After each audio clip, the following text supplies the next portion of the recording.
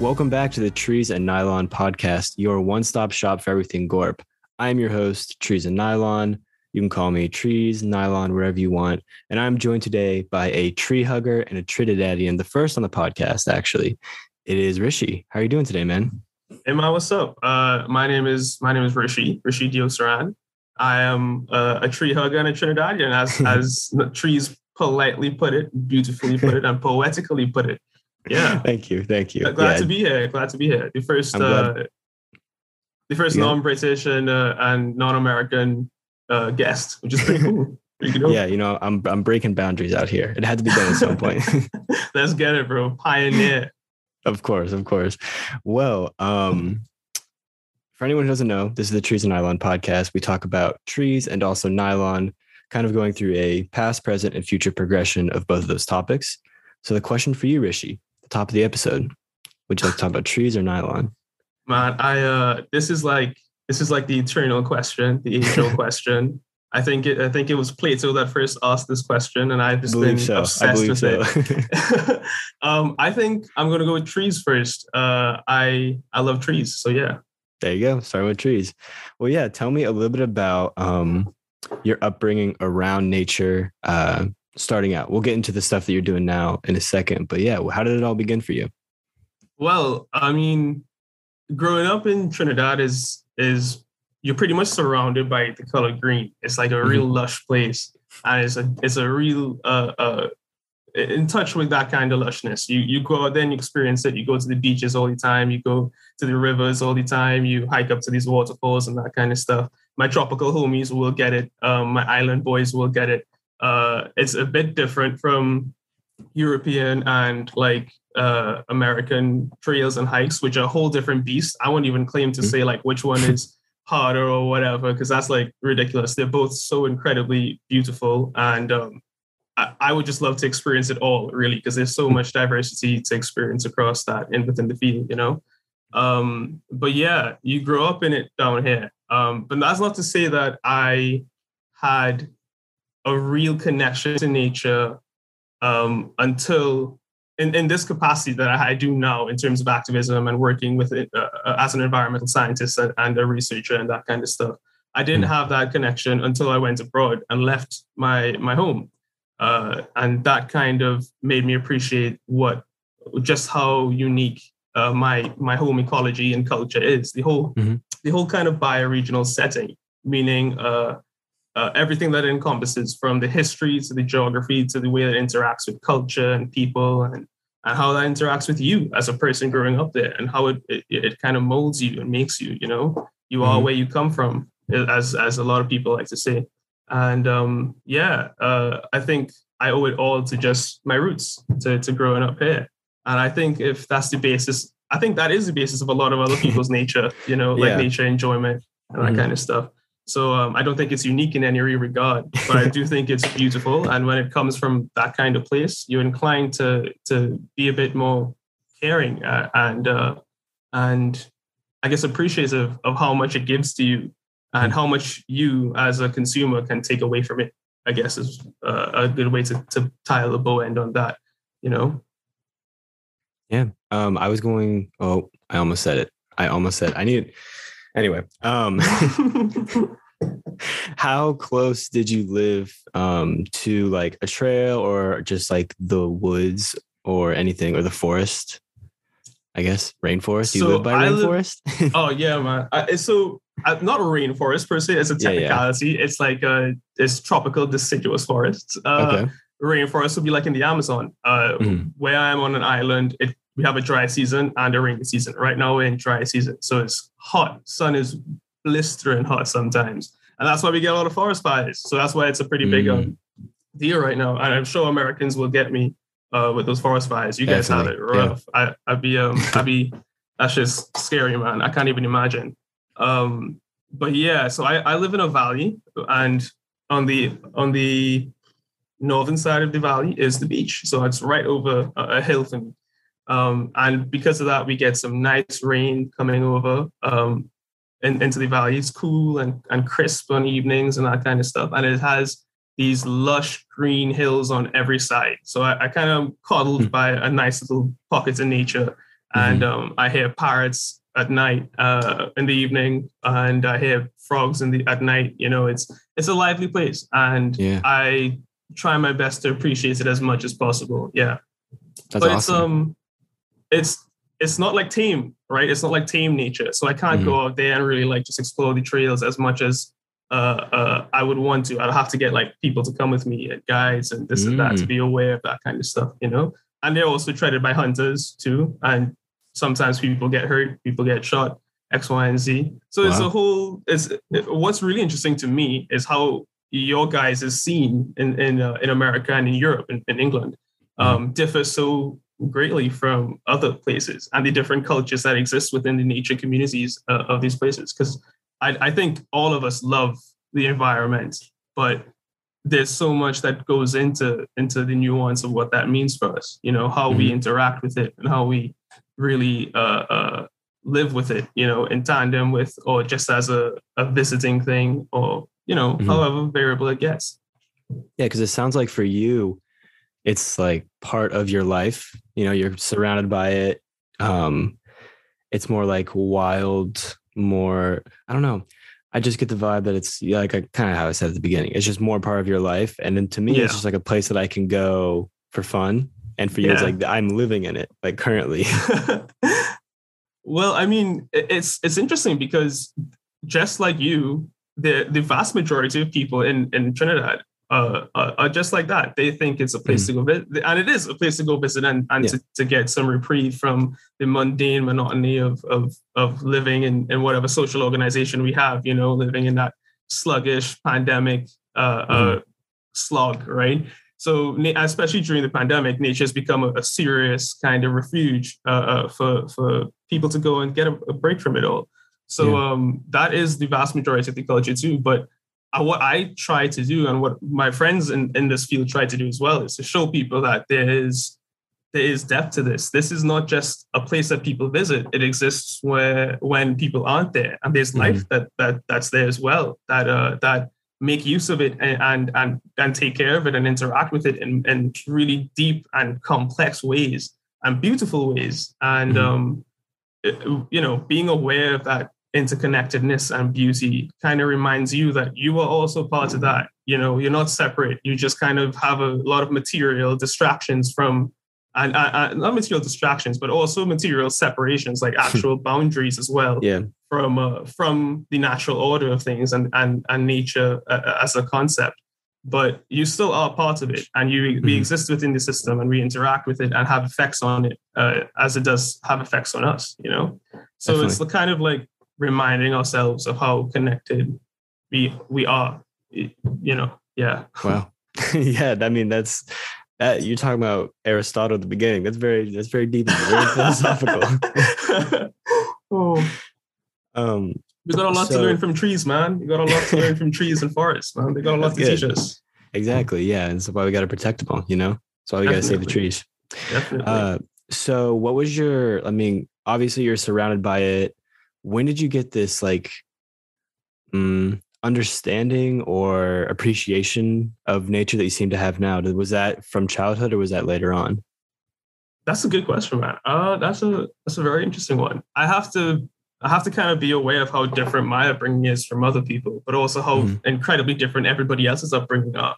Because in the same way that I would want to credit my elders with kind of taking me and holding my hand and showing me this beauty and interest and fostering this curiosity for you know, the outdoors and nature and bugs and that kind of stuff.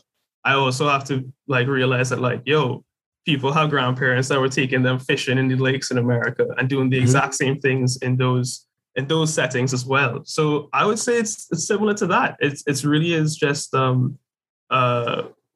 elders and people that I looked up to, people who had ideas that I thought were even if they were romantic, they were just nice ideas about how the world should work and how the world does work. And oftentimes that meant a kind of return to nature, or a reminder that Mother Nature is a thing that we have to take care of it and will take care of us if we do it as well.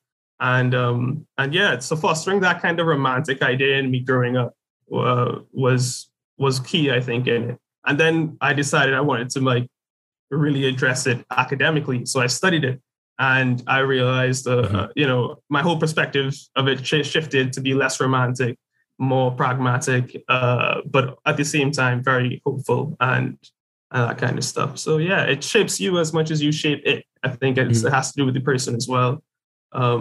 And I'd be interested to hear yours, how you grew up in it. Yeah. Well, I mean, you said you wanted to ask me before we started recording, so I guess I can just give my my story, because I don't know if I said it. I kind of give like bits and pieces as I have guests on, and I don't want to talk about myself too much, because then I feel like as I'm editing, I'm like, oh man, I tell the same three stories like every time. Like, anyway, so my dad would take me out. My dad put me in Cub Scouts, which is like before Boy Scouts when you're in elementary school. Yeah. And I didn't like it that much. We never went on any like hikes or anything. It was just like we'd go to the meetings and then we'd play like kickball or basketball or something. Like it really wasn't anything exciting. I did like Pinewood Derby, if you know what that is. But, I have no idea. What is that? You whittle. They give you a block of wood and 4 wheels, and then you whittle a car, and then you all race the cars. Yeah, it was fun. That was actually pretty fun. But that was like the most fun thing, and it was only once a year. And then by the time Boy Scouts came around, I told my dad I didn't want to do it. And he said, okay, cool. That's fine. Like, it's your choice, which was very mature of him to do. Yeah. Because he really wanted me to do it, because he did was a scout? He got his Eagle Scout and all that. So he did the whole deal. And then he would take me and my sister camping over Labor Day. It's like in August or September. We just go to this like local state park, and we get a campsite and just camp for like 2 nights, just so we could be out in there. And I kind of always just had this like subtle appreciation of nature. Like I always like ran outside. That was like, I was never really into like, video games or anything like that growing up. I'd rather just like go outside and run around, climb trees and stuff like that. So I've always appreciated like even just like suburb nature. I've always enjoyed just being outside. And then, when was it? Probably, definitely my like awakening was when I went to Yellowstone back in 2015 or 14, probably. It was the first national park I'd ever been to. And it was just like so eye-opening to me, like just the vastness of nature and just seeing all the different biomes. Because Yellowstone has like everything. It's a dream. That's on your bucket list, man. Yeah, it is. Yeah. It's my favorite national park for sure. But yeah, just seeing all of that was like really amazing to me. And then I just kind of fell in love with nature. We went back in 2016 actually, because we were going to do another trip, and we were just like, I don't know, where should we go? We were trying to figure it out, and I just suggested, why don't we go back to like Yellowstone? We didn't get to see all of it last time. Like we didn't go to each little corner of the park, and we're like, okay, yeah, sure. So we did it again, had a great time, and then I became like the nature guy. And then, it just like steadily increased until here I am with the podcast talking about going outside. Nice, man. That's pretty cool. You touched on something there that I also kind of really relate to as a watershed moment for when I kind of connected with nature in a like a more than just going there kind of way. Mm-hmm. You said the vastness, like you looking up on that expanse and that grandeur. You can't capture it in any picture. You can't, you can't recreate it in any kind of way. It's just Mother Nature and its sheer grandeur, and you have to just like stand back in awe and appreciate it. I've had that with a couple of waterfalls. I've had that with a couple of like coral reefs and that kind of stuff. Like, just moments where you just kind of taken aback and mesmerized by this is a whole world, and this is what people used to live with and interact with. And it just reminds you of your roots again, where you come from, and in a metaphysical sense, like Mother Nature roots, not like your ancestral roots, but it's humbling in a sense, because you realize you're a small part of something real big, real Definitely. big. Yeah, I've had a few moments like that as well. In the Smokies, I had one. My favorite hike. I actually. Shout out Mellowclo. The little article I did for them was about that hike. It was just so beautiful. And then so that one, and then in Glacier National Park as well. That's another one. It's very close to Yellowstone, but like imagine if all of the mountains were a lot bigger and there was a lot more lakes. It's just awesome. Damn. It was super cool. I went there back in, I guess, 2021, somewhere like that, with my girlfriend, and it was amazing. It was super, super cool. It was the first time she'd ever been to a national park too. Oh, nice. So nice. Yeah. And see, that's another thing, bro. Taking people out there and getting them to experience the exact kind of so euphoria. Awesome. It's like the best thing, man. It is. Yeah. It's community building. It's like what monkeys are supposed to be doing, and we are monkeys. Just getting out there with our truth and enjoying it. I'm very lucky to know a lot of really cool people down here in the local naturalist and environmental scene that go out and do some really amazing expeditions and work and conservation stuff. So I get to tag along sometimes. And those moments where you're just out there, sometimes you're in the rainforest at night and they're looking for snakes and frogs and spiders and that kind of stuff. And your mind is just being blown by how much we just don't know. That's right here. It's just nighttime. It's a full moon. And there's like tons of things that we just don't know right under our feet. It's incredible. It's incredible. Yeah. Well, I think that's a pretty natural segue into me asking you, how often do you get outside and what is your routine like? Is it just walking or do you do a lot of like, the surveying and preservation efforts and stuff like that? Yeah. So with the pandemic in Trinidad, it's been a bit hard, but things are, I don't want to say things are cooling down now because they've actually it's worse than it's been throughout the entire pandemic. But people are kind of getting that pandemic fatigue now and they're going back outside and restrictions are easing up and that kind of stuff. Governments are kind of just saying, all right, it's time, guys, whatever. So I try to get out as much as possible. During the pandemic, that was pretty rare, if I'm being real. But now I get out at least once a week into some serious, what we call bush, just some bush, which is like off trail kind of. And I go up on some slopes and check out the ridges and that kind of stuff. It's cool exploring. And I get outside and walk around like my back.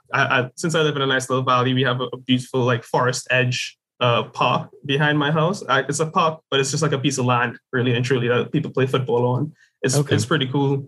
I walk around there a lot, and it's a forest edge, so we have a lot of biodiversity. I catalog the butterflies, the moths, their life cycles, and the birds and that kind of stuff too. Just getting to know my own backyard. It's really and I'm lucky to have a backyard. Not many people do.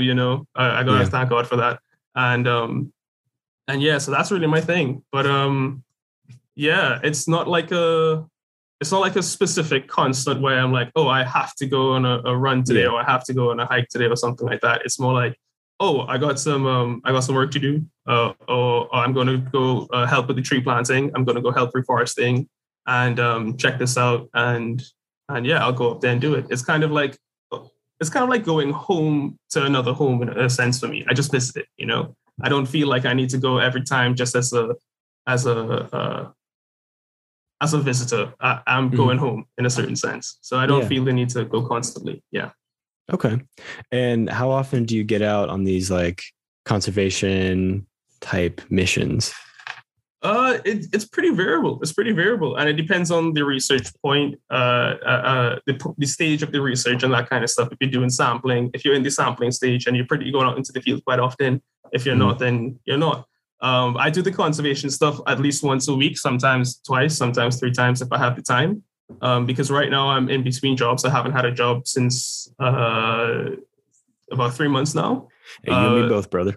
yeah, man. I'm trying though. I got my feelers out all over the place. Also, you and me both. So I have a lot of more free time to do that, which is really nice. I also help in the botanical gardens in town, in my country's town, which is Port of Spain. It's like the only capital. I shouldn't say that. People are going to get mad at me. We got some other places, but they just ain't the same, So yeah, I help out in the gardens as well with some planting and landscaping and that kind of stuff. Yeah. Awesome. Very cool. Very cool. Is there anything else you want to talk about for what you're doing right now before we move on to the future? Yeah, I get. I can't really give too many details about my research work and that kind of stuff because it's not published yet, and hopefully it will be within this year, hopefully, and maybe the year after that. But I want to say, like, when we get the chance to interact with nature in an intimate manner, and like you go out there and you kind of take stock of the biodiversity that you have and learn about the animals. Like you take a little pocket book of mushroom identification book or a bird book or whatever, and you do that, it adds a whole nother layer of your enjoyment to it. And I want to encourage people to like kind of do that and get to know Mother Nature a bit more intimately, you know? Mm-hmm. Yeah. I mean, that's something that I've told myself I want to do, but I've never actually done is just learn about like the local nature, learn about like, you know, the trees and the plants and the mushrooms and like everything that's just around me. Cause I am, you know, most people are surrounded by it. And a lot of people, there was like a post someone put up where it said like, identify these 3 brands and then identify these 3 leaves. And like, no one can answer the leaves question. That's so good. I love that. Yeah. So, I mean, it's pretty telling. And that's something that I definitely want to get into. Maybe I'll make that my New Year's resolution, just learn a little bit more. Cause I know a little bit. I helped my girlfriend with a project for one of her ecology classes. Nice. We had to go around and like take pictures of different trees and leaves and plants and stuff, and like say like how many there were, and like we were doing it doesn't really matter, but anyway, we just had to look up all that stuff, and so I got a little bit of knowledge on like some local trees plant. And that kind. Yeah. Nice, man. Anyway, just hopefully get into that more. That'd be cool. If I could offer any advice for it, like I'm 1000% sure you have an old person in your community or like at your local university, like a professor or somebody who's leading like an action group or something like that. Yeah.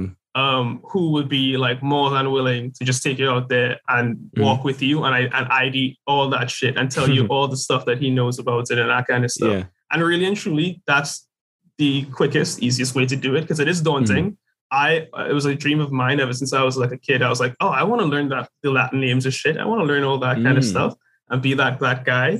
I think it's because I played Pokemon and I was obsessed with like catching bugs and that kind of stuff. But of course, really and truly, the best way to get that is to go out there physically, experience nature, and go with somebody who's experienced it already, and they can help you ID everything and make connections and understand how everything interacts and you get a whole it's a whole different world when you do that. It's a whole different way of viewing the world as well, because things have function, they have meaning, they have value that is intrinsic to just their existence. No longer is it just a tree or whatever, you know? It's that tree. And that tree's been there for so many years and does this for the ecosystem and recycles. Sometimes it stores nitrogen. Maybe it was planted there during a specific era in land's history. And it's a remnant from a farmland or something like that. We have tons of old cocoa plantations in Trinidad because it's a post-colonial island. And on those cocoa plantations, they plant these beautiful grand immortelle trees because it's a nitrogen fixer and helps build up the soil. And so scattered throughout the hills, you find these beautiful flowering immortelle trees. And it's a really gorgeous orange flower, and the parrots love to live in it. And so they're kind of like characteristic of the landscape. And the average person will kind of just pass them by, not knowing whatever, right? But you have a whole different outlook and perspective. And it's a whole new world when you take a bit more, you acknowledge how complex and intricate that life is. Because it's just as intricate as ours. You know, we have really complex, really, really complex lives, and ecosystems do too. So find that old kook, man. Find that old kook in your under the bridge or whatever. And get him to take you out. I love that. That's awesome. So moving on to your future with trees, tell me a little bit about, I don't know, what you'd like to do. Is there any places you'd like to see? You've already mentioned Yellowstone, anything like that? So I graduated last year. I almost forgot that. Damn. Congratulations. Thanks. But it was in the middle of this pandemic, so I was in Trinidad when I graduated, and my graduation was in London and that kind of stuff. So I had planned after graduating to like go to Snowdonia, the Lake District, the Peak District, hop around to the Dolomites. I got friends in Spain, in the deserts down in south of Spain, Almeria, and I was going to do some trekking around there from Barcelona down to south. But all that kind of just collapsed because of the pandemic, right? Yeah. But I really do want to get back out there, and I have plans to do it. It's just, when things are more accessible and easier to navigate, because it's really turbulent right now, and you don't really know how things are going to work out. I don't want to get stranded anywhere. Visa stuff is a scene, it's complicated. But I have my main goals right now is to get into a PhD program. So I have some applications out. Oh wow! Excuse me. And hopefully I can get into them. I applied for one in University of Edinburgh, which is like where I really want to go, and it has field work in Peru as part of the program. So I'll be in a tropical place for a little bit, which will be a bit like home. Studying in a cold country after you live in the Caribbean is really, bro, it's hard, man. It's a change, man. So it'll be nice to get into a program that lets me be in the tropics for a bit, I think. Exactly. So that's really my main goal. I want to be in a place that at least looks like home or feels like home. That could be anywhere. Really and truly, it's up to the people and the people that I interact with and meet with. But I want to be somewhere warm in terms of the people and the climate. Hopefully.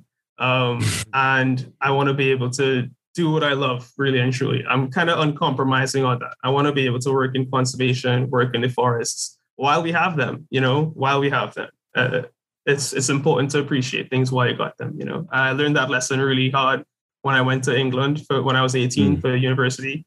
And I don't want to make the mistake again, Oh, okay. Yeah. There's a lot to unpack. What should I talk about first? Give me a second. Yeah. Okay. The first question I have: what's the temperature there right now? How cold? What's the coldest it gets? What's the coldest it gets like year round in Trinidad? All right, so it's actually been kind of cold lately, and people are going to laugh at me when I say it's been kind of cold, right? But it's been kind of cold lately at night and on mornings. It gets as low as 19 degrees. That's freaking cold. That's real cold for me.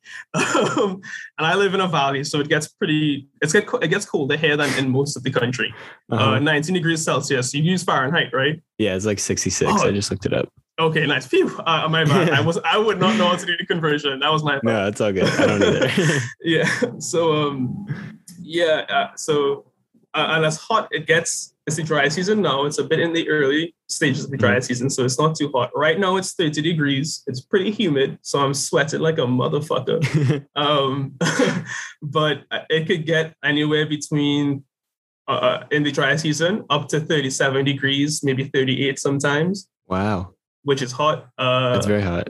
Yeah. But that's like peak. On average, you'll be between 32 to 34, I would say, degrees, which is still pretty hot with a blazing sun. Yeah, it's a blazing sun. Down here where I live in Georgia. And it gets like, let's see if I can, let's switch Celsius and Fahrenheit, and I can tell you some numbers. So right now, it's like 50 degrees. That's like 10 degrees Celsius. But that's why you got a fleece on. Okay, right. Yeah, I got the fleece on. We have real winter down here, not like you guys. Nice. But it stays around 10 degrees, probably a little bit less, honestly, but around 10 is probably like our winter. And then in summer, whatever number you're saying, 32 degrees, that's like 100 degrees Fahrenheit, somewhere around like high, like in the 90s for Fahrenheit. Okay, cool.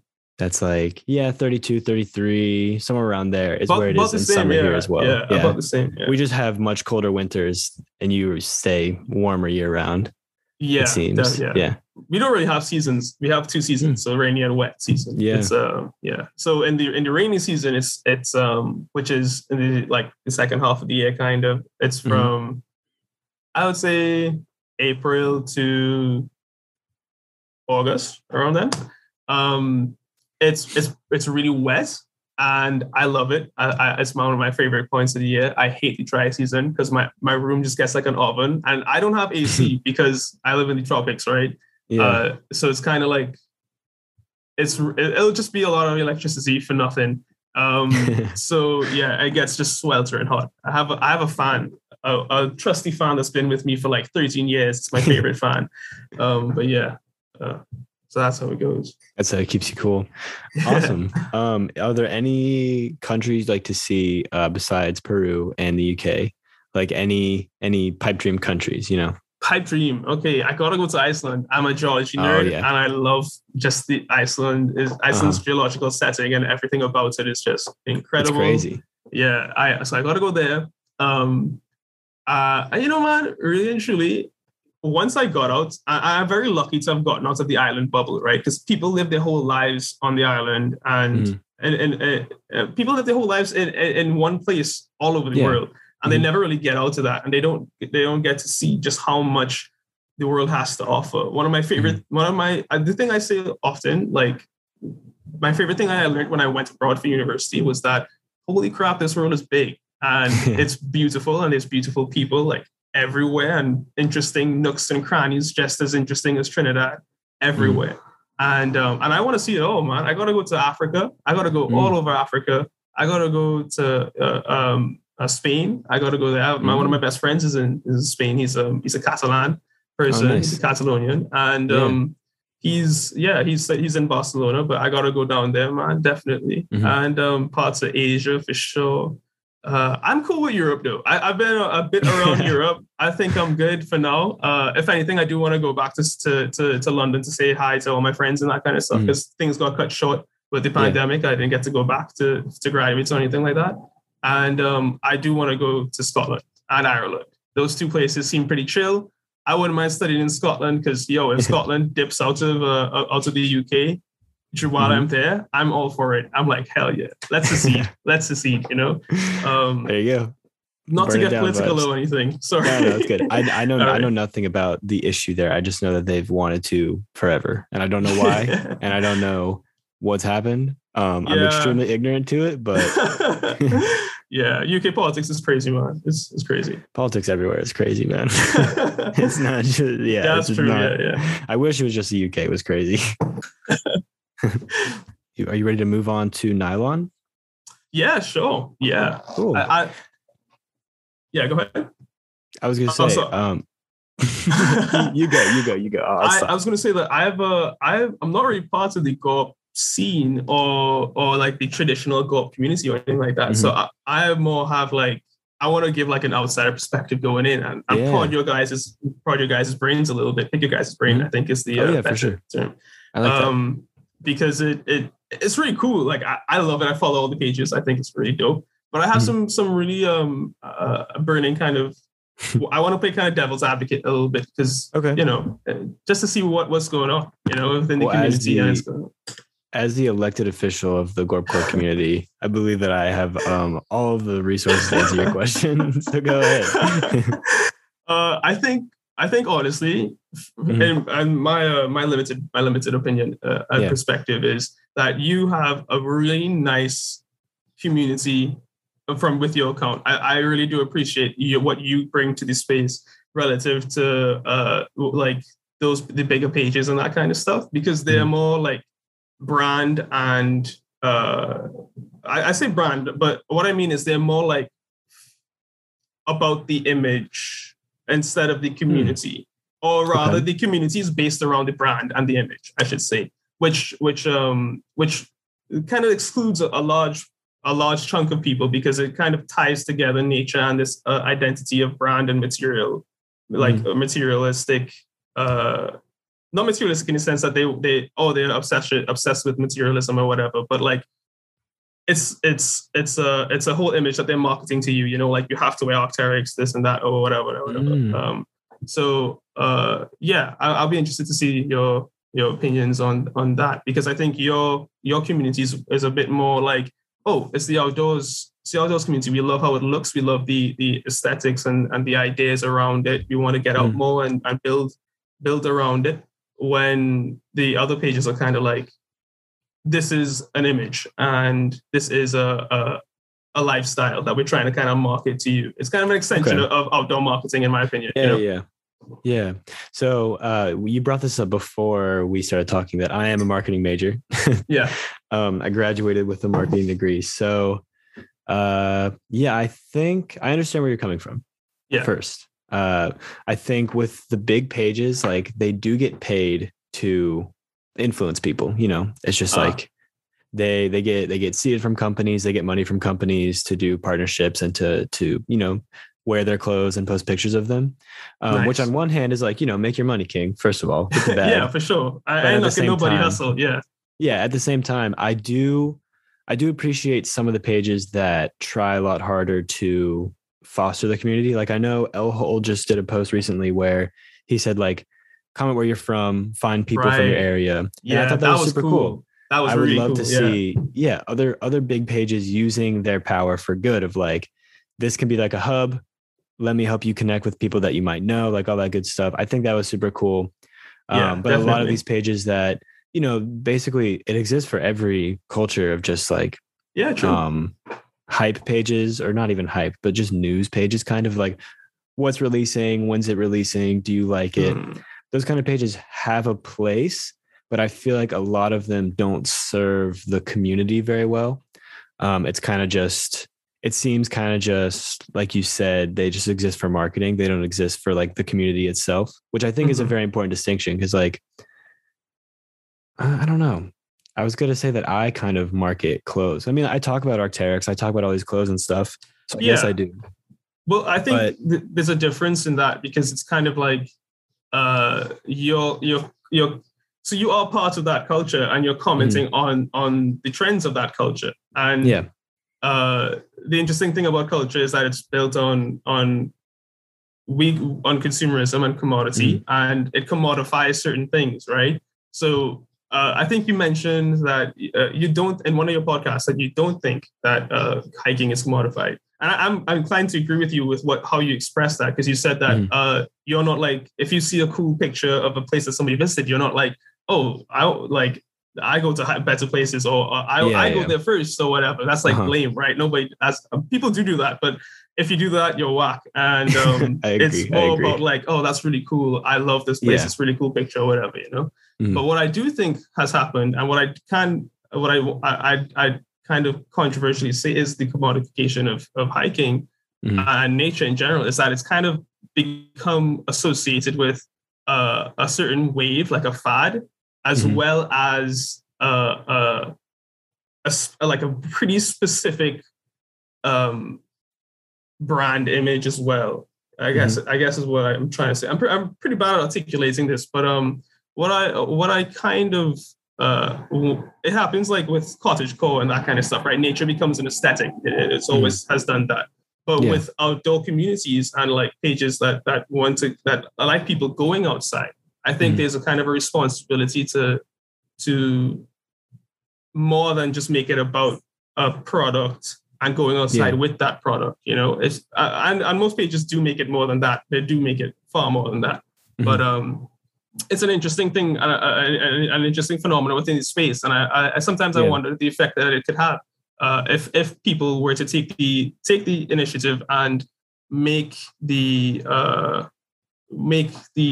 reconnection with nature a bit more prominent within that space. You know, as Yeah, opposed to definitely. it's centering on the brands and material gear and that Yeah. kind of stuff, which is cool though. It's dope as hell. Yeah. It's kind of like what I said earlier with like the picture of the three brands and then the three leaves. Like Mm. everyone enjoys getting outside. Everyone in this community enjoys getting outside on like a surface level. They like going on walks. They like, wearing cool clothes when they go on the walks and taking pictures and stuff. But how many of them have that like deeper understanding or deeper connection of like, and how many of them want to have it also, how many of Yeah, them just yeah, like want to go outside because it helps their mental health and they just need to be away from the city and they yeah, don't want to spend the time, or they can't spend the time to like learn about, their local nature or whatever. They don't yeah, know yeah. someone, or, it'd be hard to find the connection. I think there is value in that. And I One hundred think like percent.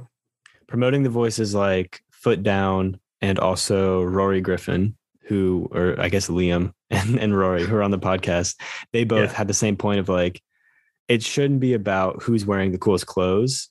It shouldn't be about who's doing the best of anything. It should be about what you want to do. And it should be about like, oh man, that's a sick hike. Like what you said about not having it be a competition of like, yeah, you can go outside wearing like total thrifted outfit. Doesn't have to be expensive. Doesn't have to do that. It like I've always told people, my friends who have always come up to me and asked like, how do I get into clothes and all that? I'm just like, well, yeah, it's honestly, it's just about how confident you are in what you wear. yeah. No, You can wear true, man. anything. True. Yeah, Yeah, you can wear anything. And if you're confident, you'll probably look good, that's some unless you're sage shit. like, Yeah, unless you're like, I don't know, NBA players, they have like zero drip. I don't know if you've ever seen their, I don't know if you've ever seen their like walk-in videos or whatever with like. Oh no, I saw that one guy. I saw that one. It's like he was wearing like a complete pink thing. I can't even. I can barely remember it. It was. I don't know who dresses them, but they don't dress well. But besides them, yeah.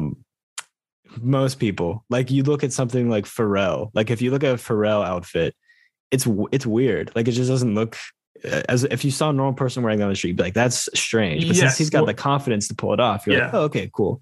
1000%. Getting a little off topic, but yeah, it's more about like getting outside is the most important thing, and it's a lot of people get caught up in the what I got to wear my like Beams Arc'teryx collab and like my limited edition Salomons. Like it's not. That part is fun, and that's the part of like streetwear that's kind of carried over into this. But at the end of the day, it is about just like getting outside. Like I don't rag on my friends for not owning Arc'teryx. You know, I'm the only one of my friends that like actually is into the Gorpcore stuff, and they just go outside. And I'm like, I don't critique their outfit whenever they go outside with me. It's like, let's just go on a hike, man. You know? Nice, yeah, of course, yeah. So that's my take on it. I don't know if I answered your question at all. No, yeah, that definitely does. I think you articulated a really good. The benefits of the community aspect of what you're doing, and the benefits of just the manner in which it's done. You know, I appreciate that. It's a perspective that I didn't really think about. So yeah, and I think that's really good advice that you give also with the "it's about confidence" thing. That's probably some. I think that was Plato too. Plato probably said that as well. I believe all about Plato said it's all about confidence. Yeah. So yeah, I think that's yeah. So, but what I want to see though. I want to see a Supreme to ecology pipeline, bro. That's what I want to see, right? Supreme to ecology pipeline. Yeah, Supreme to Gorpcore to ecology pipeline. You know, because I feel like there's real potential there, and I've always kind of grappled with this question of like how do we affect change on a real like spatial and real physical level on a mass scale, because that's like the last question we have to ask, or the first question we have to ask when trying to address any of the crises that we face right now, be it climate, ecology, or economic, any kind of crisis, right? Even mental health crisis. How do we change this? And how do we affect that change on a large enough scale to have some kind of real world effect? And I found that originally I used to think it was just like, we need to educate people. We need to tell them, oh, this is great, and this is what's happening here, and just make sure that everybody's not ignorant. Because once people aren't ignorant, they'll care, right? But that's not necessarily true. And I learned that a bit later on when I went to university, and I was at the Eden Project in South Cornwall, nice. Which is a beautiful place. If anybody in the UK can go down to Cornwall, I'm sure they know about it. They don't need a foreign man telling them to go to Cornwall. But as somebody from Trinidad going there, it was really, really cool. Like a dream come true to me. And I learned there that education can only do so much. It's about experience. And what the golf community does really, really well is it gets people outside experiencing nature and experiencing the communities with their friends and building relationships and memories around the outside and outdoors. And that has a real effect on your life and your future as a person and a human being. So, if it can have that effect, I'd want to kind of try and bring some attention to it and try and amplify it, because I see real potential there for people to just be like, oh, nice, I'm going out in my backyard. 1 minute I'm walking in gardens or whatever. Next thing I'm learning about the butterflies there and the moths there and their host plants and their caterpillars and seeing how they change throughout the life cycle. Because it's complex, fine and beautiful, and there's more to it, and people should try and appreciate the more to it. And I think they will, because it's pretty cool, and people like you and people who think like us, because I do consider myself part of the community, and like I love the outdoors aspect. Definitely. I think once we're made aware of it, and we're made aware that it's mind over matter, like all the barriers between us and getting to that point is mind over matter. You can do it if you really want to. You can do it. You just have to start. A lot of good things can happen. So I want to try and inspire that within the space, and many spaces, any space. Go in your backyard, in your watershed, bro. Explore it. Find cool stuff. Find the unique flowers and the unique plants. See if they have medicinal values. Don't eat it though. That's not my advice. I don't do that. But just learn about it. Yeah, just admire it. Just learn about it. My suggestion is just find your like local billionaire oil tycoon and just shoot him in the head, I guess. Yeah. Okay. Great. I was afraid of saying shit like that, but yeah, for real though, for real. I think it's a great book. If I can make a book recommendation, it's called what is the name of it, man? How to Blow Up a Pipeline, I think it's called. Okay. And it's a really, really good book about small actions that you can take as a person living in the machinations that we do live in, the machinations of capitalism and its global hegemony, because I live under capitalism in a very different way from you guys living under capitalism. There's like different levels and layers to it. But if you everybody has a role to play. And if everybody started one day just keying all the cars in London, for example, legally, I'm not saying we should do this. It's a joke. But this is a joke. In a video game, if we key all the cars in London, then they can't drive in London, right? They can't do it. So we have no traffic in London and we have no air pollution in London. You just gotta start keying cars, man. Key all the Ferraris in the central business district. That's all you gotta do. They don't like you anyway. They don't like you. Yeah, in a video game, right? But if you think about it, isn't life kind of like a game anyway? Yeah, man, of course. And that's why going outdoors and mastering, getting your fire level up and catching Pokemon like bugs and that kind of shit. It's the same thing. Becoming an eco-terrorist as a joke. Yeah. It's a joke. Read a couple. Just read the literature. If you you don't have to go that far. Reading the literature, they got some good ideas. It's pretty, it's cool. Yeah. And I think about also like the biggest issue, the philosophy that I have as someone who's done not as much research as you, obviously. The philosophy I have is that like the companies are just doing the worst. Isn't it like 70 companies or something? Like 100 companies produce 70% of emissions. Isn't that like the statistic? And like 4 companies own those 70 companies. So it's like even fewer. Yeah, it's even fewer than that. Yeah, which I believe. It's just a believable fact, sadly. But I just think, honestly, there has to be just such massive change in government and in people's beliefs and where people put value in right now. Because like money rules the entire world. Completely. And like you're touching on a real good thing right there. You're touching on a real complex thing right there. Value. Our systems of value are so out of whack. And which is why I literally say people see the world differently when they get to learn about nature in an intimate way, because the value system changes. It's no longer not worth money, and money becomes less high up on that hierarchy. And that's it's a luxury to be able to not obsess over money. I have to say that being poor is expensive, and you have to survive. People just trying to make it. People are really just trying to make it right now. So I can't front people for being obsessed with money and falling victim to the anxiety that capitalism is constantly doing to us. It's constantly making us worry about how we're going to eat how we're going to feed ourselves next or whatever. I mean, for me, because I don't have a job right now, right? So that's not my experience. Some people are a bit luckier. Some people are a bit even less lucky, So once our value systems can be, I think, reconfigured and reminded of just how valuable nature is and how much you can get from nature if you just start planting your own greens and having your own garden, if you're lucky enough to have a yard to do that. How much you can lower your footprint and change what you spend your money on. You will see how much value and how much different value things have. And it gets really eye-opening, I guess you can say, because I grow a lot of my own food now, right? My mom and I have a garden, and we grow food, herbs, and tea and that kind of stuff. We make our own organic stuff and permaculture. That's awesome. We practice permaculture. So yeah, it's good. And when you do that, you kind of remove the middleman and you realize how much goes into just how much you consume, because we consume so much, like constantly. So yeah. And it's so much healthier too. Yeah, you know, definitely. especially like the United States has awful regulations, and food is just Oh, so like processed and chemical filled and all yeah. that stuff. So The UK is actually, because of Brexit, they are mhm. reducing their food regulation standards to uh, match the US's, oh, well, I which is apologize. causing a whole like this was like a while ago though. It was Mhm. causing a whole row because apparently you guys spray bleach on your chickens. Believe it. Yeah, and the Believe UK it. wants to start doing that now just to clean them. To just spray them with bleach.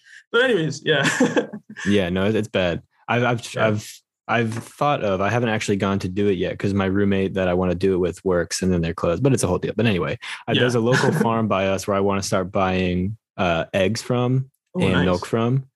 Just supporting local because I Definitely. can't do that. But and Yeah. I'm renting the place where I'm at now, so Oh, okay. I don't really want to put in the effort to create like a little garden or anything because then it's going to be gone in like a year or whatever. I'd love to. Like the goal is kind of like what you're doing, where I can just be as self-sustainable as possible. Hmm. The whole solar grid, all that good stuff on the house. That's like the Yeah. dream house, Yeah. Yeah. that place where I could just be off the grid. If the EMP hits, I could just do my own thing. You know what I mean? Definitely. Yeah. Yeah. Well, Trinidad will always have a place for you, bro. I'll Hey, save thanks, man. a Thank you. square foot of bush for you, and Thank you. you can grow some tomatoes on that if you so desire. Awesome. Excellent, that kind of stuff. But yeah, I think honestly, I would say, dude, get some small herbs, Mhm. and put a freaking potato in a box, like a Okay. crate. Put a Yeah. potato in a crate and grow some carrots in there as well, and you'll be surprised how your life will change, just how much it will change just from trying to grow those vegetables and Mhm. have that little garden, even in a rented place. Because I was renting in London, and I tried my best to have like a basil plant at the very least. Yeah. Some things like that I could use when you're cooking. You just take a couple sprigs. A mint plant is a really good one too. Yeah. Mint Mint would is be really great. nice. I use a lot of Yeah, mint.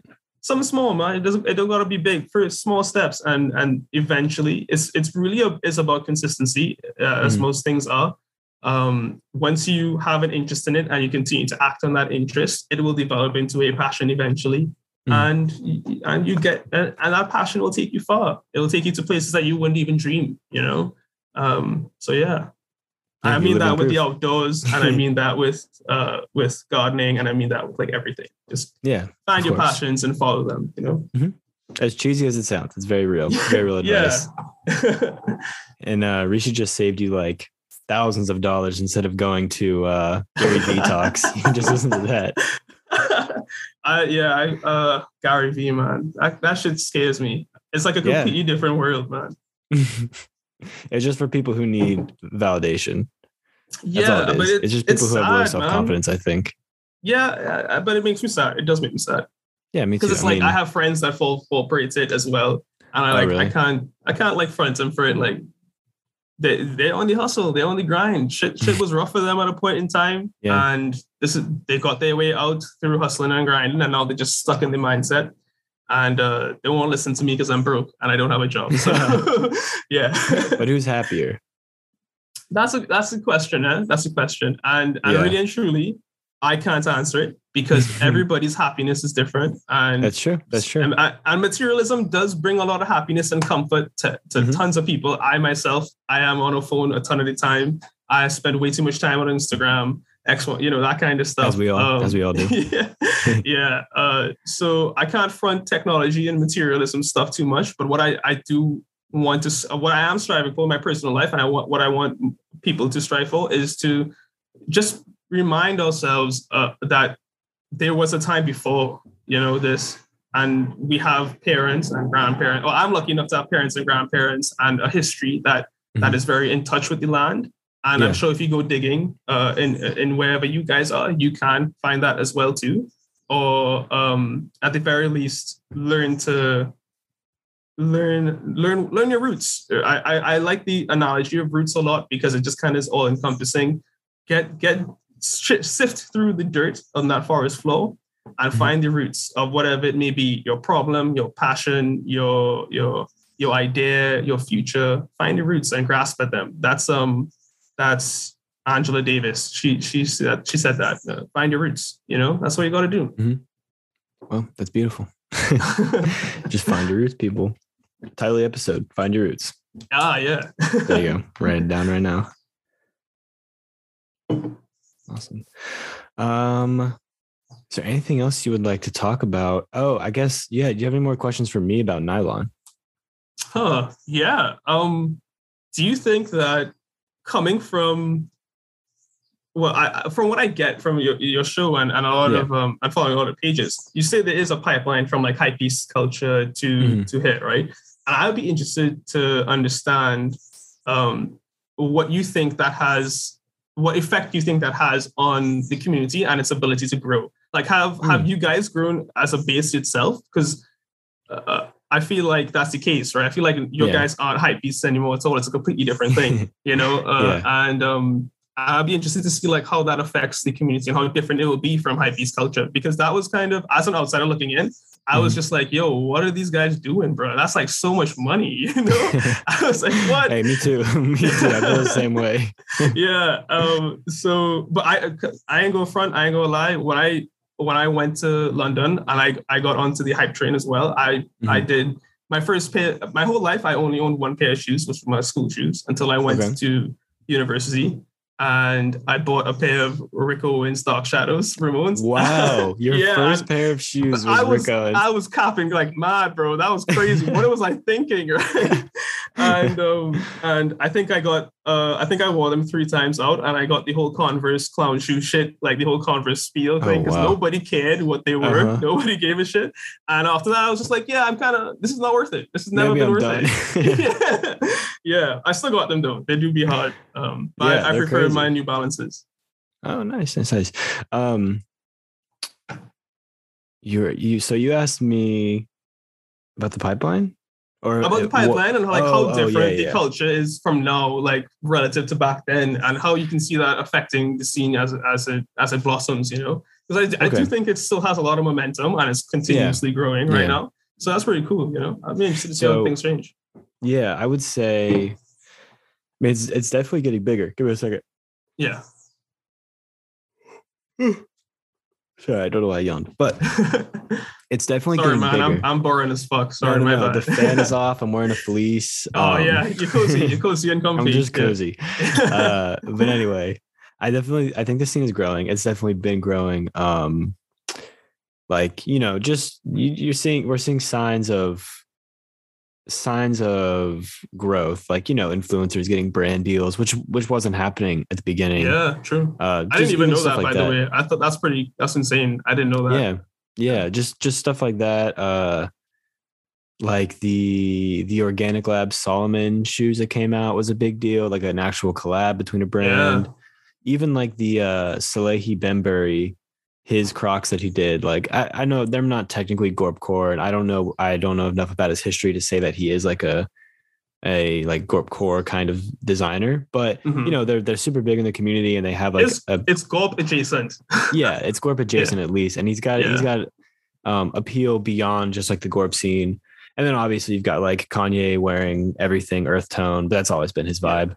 Yeah. So I think it's growing, and I think like the hype little phase is over. You know, with our Twizzy in the shower, I think that's over. I think it might have a moment in the future at some point, but I really think that it's kind of just like people finding out about Gorp through like maybe Arc'teryx or maybe from a meme or something, and then it kind of stems into kind of like me. Like I found out about it through a podcast, and then it just was like a natural progression of, you know, maybe I'll follow this account, maybe I'll follow this account. Okay, maybe I'll make an account. It's like, you know, I don't feel like the pipeline is like as harsh as it is with Supreme, because it's like, this is a drop date. This is what's coming out. This is what's going to resell. These are the brands that are cool. Like it's really shoved in your face of like, if you're not on top of it every week, then you're going to fall behind. And with Gorp, it's like, yeah, there are some releases that come out every once in a while, but like people are still looking for like old betas and thetas and like old Patagonia fleece. And like, it's a lot more chill just as a culture in general. I really appreciate that aspect of it too. Like the emphasis on like these things last really long if you treat them correctly. Exactly. I use like all my shit is used, right? I have used New Balances, used Salomons. I think I have one Arc'teryx jacket because I live in the tropics. I don't need an Arc'teryx jacket, but I do have one. It's a 10 kilo, so it's pretty light, and I can wear it even if it's hot and that kind of stuff.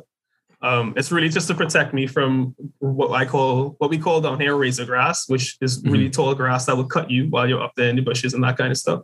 So yeah, I got it for that. So yeah, but all of my shit is used, and I want to try and convince everybody to just buy used, man. We can do it. It's not a big deal if it has a little bit of a ding or anything. Nobody's gonna notice, you know. Yeah, and it gives a piece character, and also all these brands, all these outdoor brands, and I've touched on this a lot of times, but all these outdoor brands do have programs to promote used gear or recycled gear or anything like that. So I think good. Like they get it. A lot of these brands do get it that these people want, these people care about the environment, and if they're pushing out clothes that are for like going outside and stuff, they should also have a little initiative on the side to, act like they care at least about people going outside.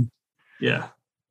So I think that's cool as well. So it is, even the brands that are part of the culture are, for the culture to an extent. Yeah. I like that too. Because that's a market, even if it's not super genuine in my opinion, but it's not super disingenuine, which is a lot, because most companies are super disingenuine when it comes to any sort of thing related to like some sort of social good and or social activist kind of thing or sustainable thing. It's like usually just a facade. It's called greenwashing. Most people probably know about it. Yes, and I've done a whole report on it. Oh yeah, brilliant. That's good, right? Because people need to become aware of this, and I'm sure most people are. I don't know why I'm acting like they are, but it's a real problem, and I think people do get caught up in the facade quite a lot because it's easy. It's easy to do it, and also to think like the brand makes that aspect of them into a part of the identity that they're marketing to you. Like, oh, we are sustainable. Come here. When they're not, they're sustainable, but like relative to like Coca-Cola or whatever, like one of the whatever companies using slavery in a South Asian country. Yeah, exactly. Yeah, some country, not to be named. Yeah, any country. Yeah, really and truly. That I do appreciate that about the brands and companies. And also, something I thought of, REI. They have their own brand, Ray. But they do a lot of local, like each REI has like a local what's it called, like hiking group, and like they have like a board in each store. It's like, here's the local hikes, like here's where they are, here's how long they are, that kind of thing. And then they have like weekly or monthly kayaking, mountain biking, hiking trips that'll take people out, which I think is a really cool initiative, because you're out there with people who are like, all the employees at REI know a ton about the outdoors and nature. Like they're professionals, honestly. That's fantastic. And so you have like, you've got people that you can trust out there helping you and like guiding you along these cool things. So I think that's a really, really cool way to get involved. And REI, like I said, it is local, so it's based on wherever you are, Nice. That's pretty cool. I didn't know that. I'm going to know lots about that kind of. See, this gives me a much more like holistic perspective on the actual outdoor history and culture in America, because we have a very different one in the Caribbean, and most relative to the developed world, it has like a ton of national park designations and lots of legal kind of policy in place to designate places that of high natural beauty, X, Y, and Z, like all these different things. It's very different down here because there's not as much support from governments, and if there is, it's for like the real, real important things, and a lot of things just fall to the wayside. A lot of small natural beauty just falls to the wayside. So it's pretty cool that you guys have that history and culture around it. Because like I said, my advice earlier was go and find somebody that knows already, that loves the outdoors and knows it. That's exactly what I mean. That's like, so I guess you guys can go find a REI employee. I'll find like an old person or whatever, that's an alternative too. Maybe it's the same. Yeah. Maybe they're the same person. Yeah, exactly. Yeah. Yeah. Which is cool. Nice. I like seeing the parallels and analogs, Yeah, man. Do you have any more questions for me? No, I think unless you have any more questions for me. Do you want to know a bit about the fire trace management that we're doing? I was going to ask because for anyone who isn't aware, I met Rishi when he messaged me on Instagram asking if I could help him promote the fundraiser, GoFundMe, whatever it was for I mean, I don't want to do a disservice. You can explain it, but so you reached out to me first. Right. So I reached out to Trees because I had a inkling that the community would be pretty receptive to it. And they were. Thank you guys so much. Mm-hmm. It was an amazing response, and it brought it was really kind of emotional because we don't know you guys, and it's not even your country, mm-hmm. right? So that was really cool. I really appreciate that. A lot of them owe reparations, so that's funny. That's funny as fuck. I take it gladly, bro. So I reached out to Trees to ask him if he would be willing to help fundraise for a forest conservation program that deals with managing the watershed and fire traces on a ridge that's kind of north of our capital, Port of Spain, and it gets burned quite frequently during the dry season with forest fires. And the history is that the guy that I help out, because I'm not part of the foundation, I help him out as a volunteer, really and truly, and we get along very well. His name is John Stallmeyer.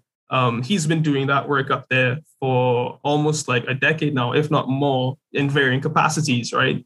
With varying amounts of support. Now it's a government-supported thing, which is great, fantastic news.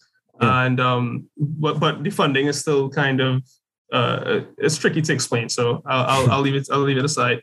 But it has to do with basically going up on these steep slopes that have been destroyed and damaged by fire and disturbed by fire, and trying to give it a boost by landscaping to make sure that the soil doesn't dry out or erode as frequently as it does, and by planting trees and planting specific trees that withstand fire, but also trees that attract monkeys and parrots to help spread more seeds and plant more trees. Because what you're trying to do is boost and spread what we call succession, or the growth of the forest, and make it more resistant and resilient to the fires that do damage it. And it's humbling work. It's real hard work. It's no walk in the park. It's it's hard, and it's you don't get paid anything for it. He doesn't get paid anything for it.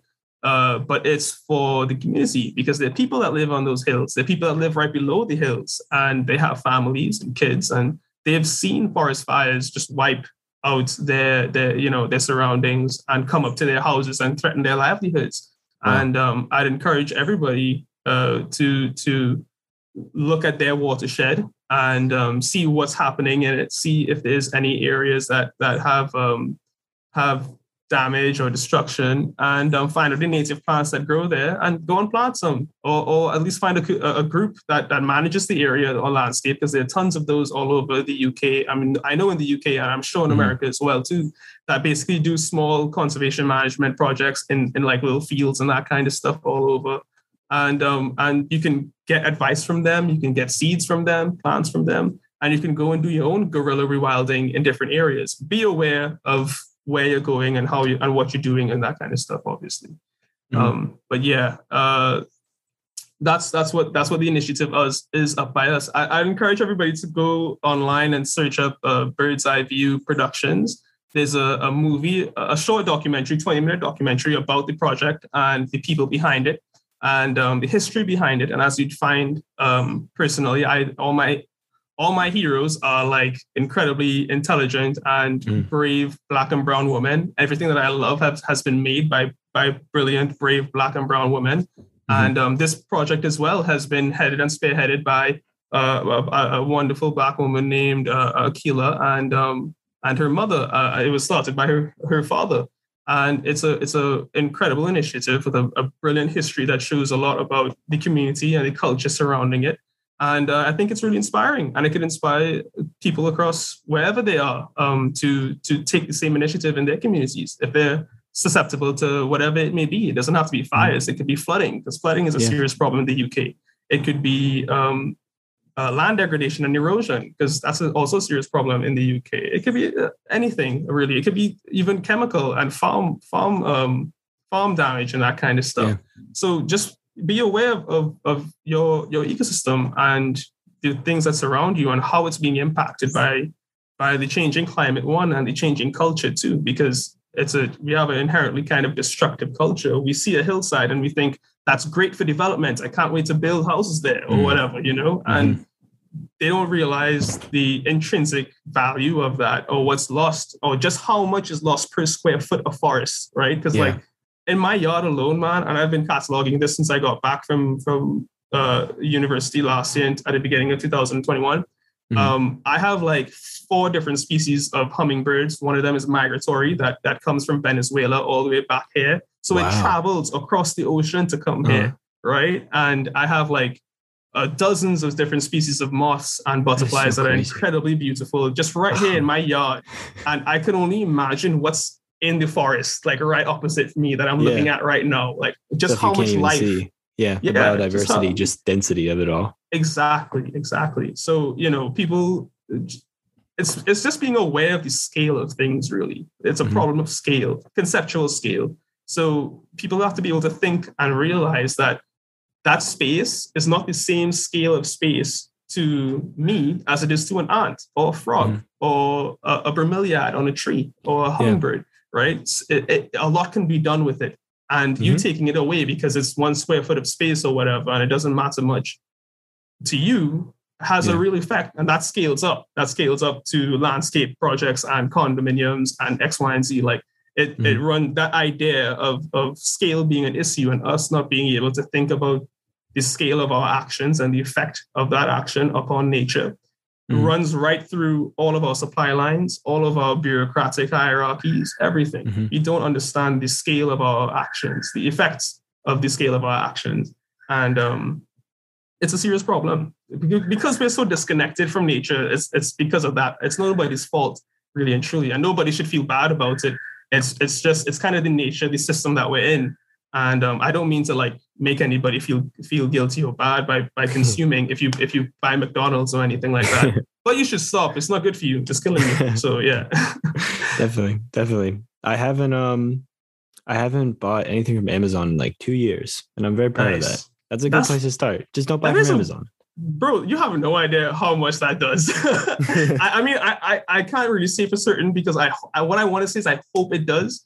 I hope it does more than I think it will. And I hope it inspires other people to do it too. Because that shit sucks. Workers in America deserve more. They deserve better. And you guys are like, if there's any place, I think, and this is my opinion here, not trying to represent anybody politically, but if there's any place in the world right now that can undergo a positive kind of change. I don't want to use the word revolution because that could get kind of bogged down in definitions and semantics, but a positive change for workers. America has all the institutions to do it and all the money to do it.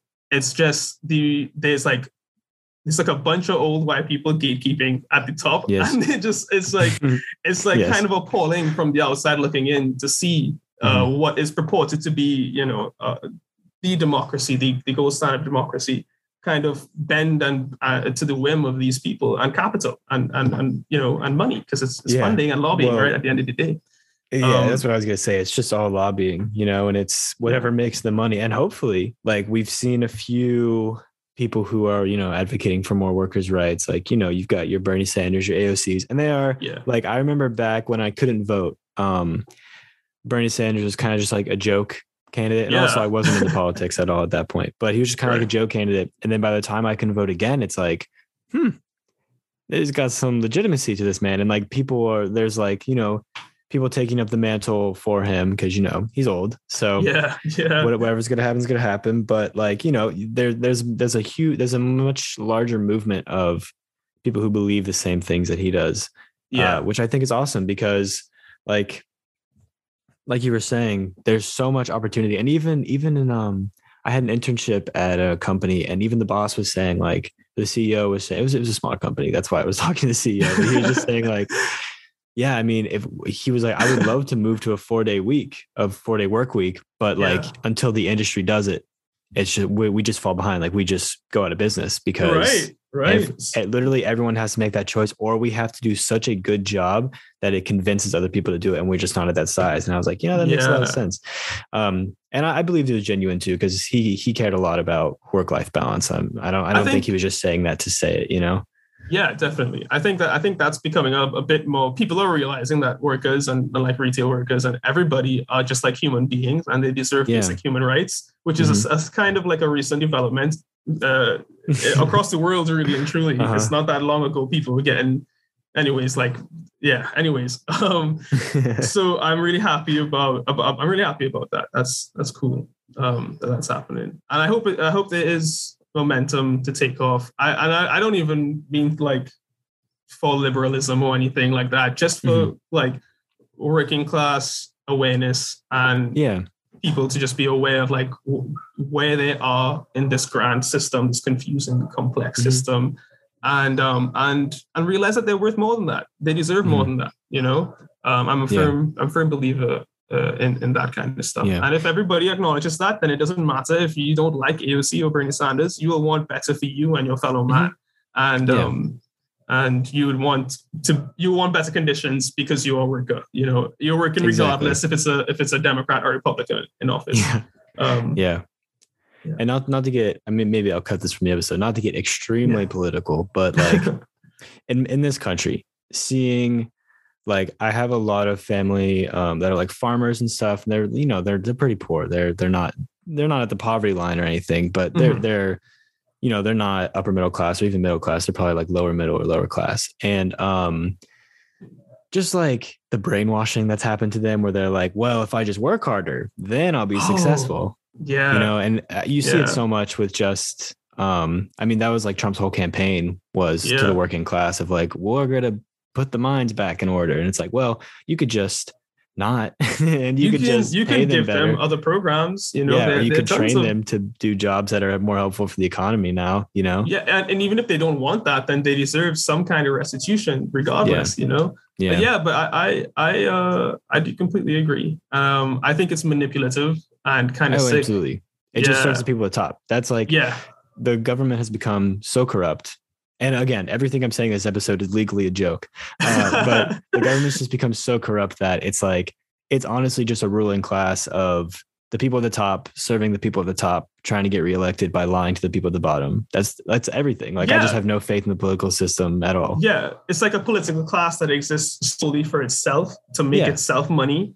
Exactly. And the same thing happens in Trinidad, even though the state of its politics and rhetoric is not as developed. Like, we don't have a liberal Republican kind of divide, and the state of our leftist discourse is abysmal. We have like no leftist discourse at all. I'm very lucky. I consider myself very lucky to have been exposed to that kind of stuff when I went abroad, and even before that, I always had an interest in that kind of stuff. So, but the majority of people here like have no concept of what workers' rights are or rights in general are, right? It's kind of sad. It is really sad, and I see it all the time. Like, that is an age-old thing. My dad is a workaholic, like 100%. He'll work until his last. He told me he doesn't even think he's going to retire, and I think that's sad, right?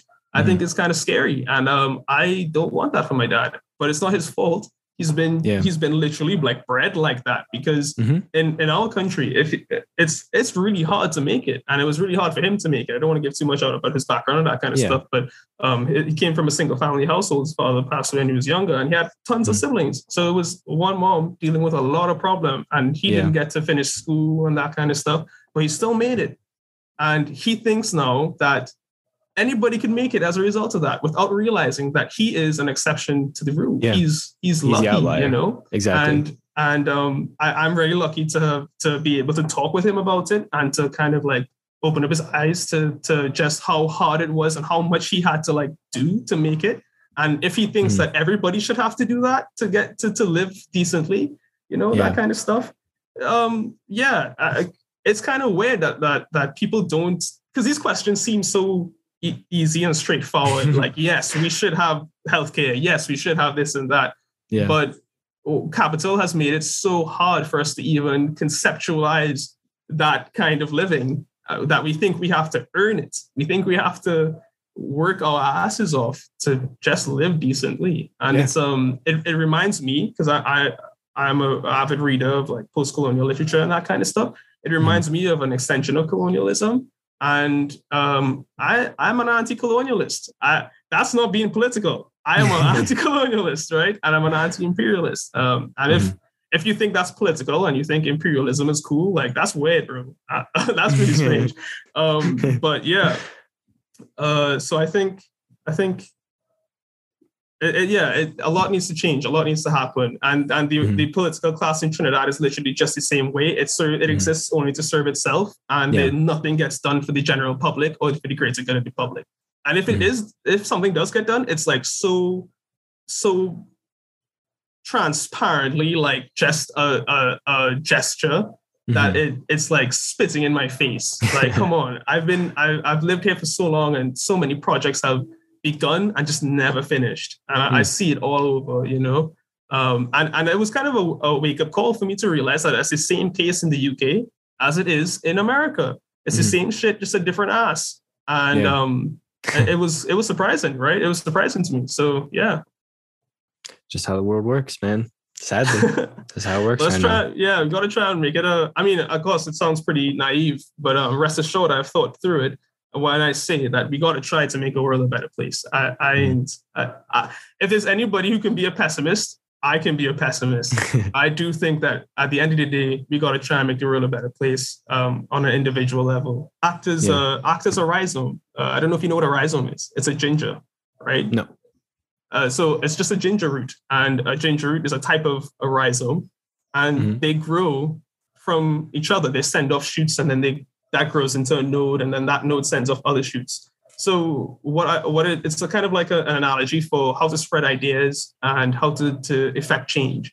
Just affect what you can around you, and hope that those can spread out and continue to affect other things as much as possible. Because really and truly, there is no one answer to effecting mass social change so we can stop climate change and the ecological collapse. We got to operate on our own levels that we can handle for our own mental health sake, and try and make community level changes and spread our ideas through communities and that kind of stuff.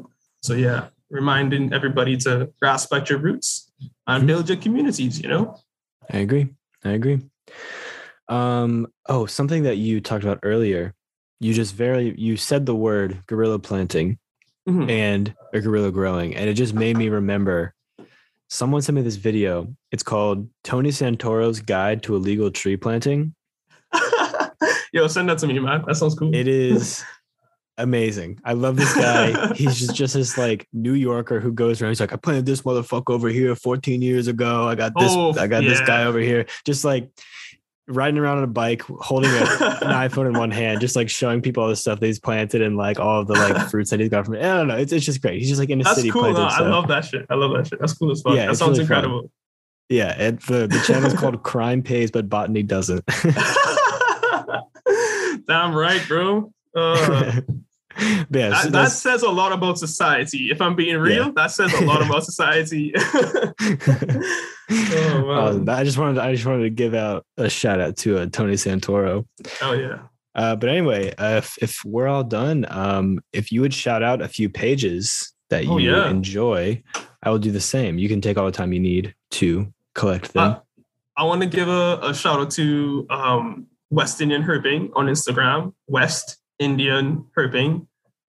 It's all one word, no spaces, no anything. That's a team of local naturalists and conservationists who I'm very close with, and they do some really good work, and they're kind of at the cutting edge of most of the really big projects within the country right now, or promising projects within the country right now. I want to give them some traction because they deserve it, and they're young people, and they're actually getting shit done. Because I find a lot of the time old people kind of gatekeepers from getting shit done, and it's really kind of reaffirming to have people my age or just a bit older than me, you know, actually making strides and doing that kind of work. So West Indian Herping. They're a team made up of Raining Rainers on Instagram, Raining_Rainers, RAINERS. Kaima, that's her name. Her Instagram is D_animal girl, one word animal girl, and Zach Wildlife, one word, ZAK, Zach Wildlife. Bushman Sparkles is another guy. His name is Shaquille. But I can't remember his Instagram name off the top. It has some numbers in it. But you will find him tagged in West Indian Herping because he's part of the team. So yeah, go check those guys out. I also want to give a shout out to my mom's local tea business because we grow, nice. we make artisan teas and that kind of stuff, and we sell to the community and our friends and family and that kind of stuff. So Surya Chai Masala on Instagram, SURYACHAI Masala on Instagram, and no spaces or anything. It's in your bio, right? Yeah, it's in my bio. Awesome. True. And the project that we're doing up in Trinidad will have a page on Instagram soon. I'm not sure the name or anything like that, but maybe I'll do like a post when that happens. And you can follow me at Rishi Zach, RISHIZACH. Awesome. I will shout out some people as well. I believe it. He's cool. I know. I feel like I'll cut this from the episode, but I just feel like a lot of pages just like smoke weed all the time and like don't say anything about it. I don't know. Yeah. I do that, bro. I'll just see like casually on someone's story, just like picture of a joint or something. Yeah, and like nothing said about it. They don't. There's ever, like one right next to my laptop right now, bro. Like I'm waiting until it's off, and I'm just gonna. It's some nice weather. I hope it's nice weather by you too. By the way, I didn't ask you. It's actually very nice. It's super nice today. Nice. Yeah. Well, it's nice for me. You'd probably be freezing to death out here, but I actually, if there's one bit of advice that I got when I went up to England from my family members, they said, "Don't let the cold keep you inside. Go outside and make sure and enjoy it, because you'll be depressed as hell if you just stay inside all the time." And they were right 100%. So I actually love the cold, and I love cold wind and that kind of stuff. It's very different. It's just different from Trinidad. You know, the wind feels different. The sky feels different. The air is just different. Yeah. Yeah. Well, yeah, I was going to say the air here it's crisp today. It's not very humid. It's awesome. It feels like, honestly, I walked outside to let my dog out, and it felt like when I go camping, like the mountain air in the morning. It's very nice. Yeah. It's very nice. The best kind. Your dog is cool as hell, by the way. You got some nice eyes. Yeah. Is she in here? I don't know. I think I locked her out of my room. She's not here right now. Wait, she actually might be. Give me a sec. She might be just right outside my door. Yeah. Oh, hell yeah. Yo. She was on her little perch, but what's her name? Mimi. Mimi. Oh, that's cute as fuck. That's cool. Say hi. How old is she? She's 3. Oh, nice. She looks crazy. She looks like Baby Yoda right now with her ears like that. What's her breed? Like She is a Pomeranian Husky. Oh, damn. Okay, yeah, cool. I didn't ask any questions. I just paid money. Nice. Yeah. Nice. Does her fur get in your fleece? In this one? This one's actually pretty good, but she sheds like crazy. So yes, I can imagine Huskies. Yeah. Every other piece of clothing I have has tons of dog hair on it. That's why I used to wear a lot of black, and now I wear a lot less black because I have a dog with white fur. Okay. But anyway, Rishi, thank you for coming on the podcast today. Thanks for having me, man. This was a really nice conversation, and I learned a lot. I hope you did too. I hope everybody takes something from it, because at the end of the day, that's the goal. Just to, even if it's just one person, spread like roots. Yeah, spread like roots. There it is. Awesome. Well, thank you for coming on. I'll talk to you later. Yeah, man. Take care.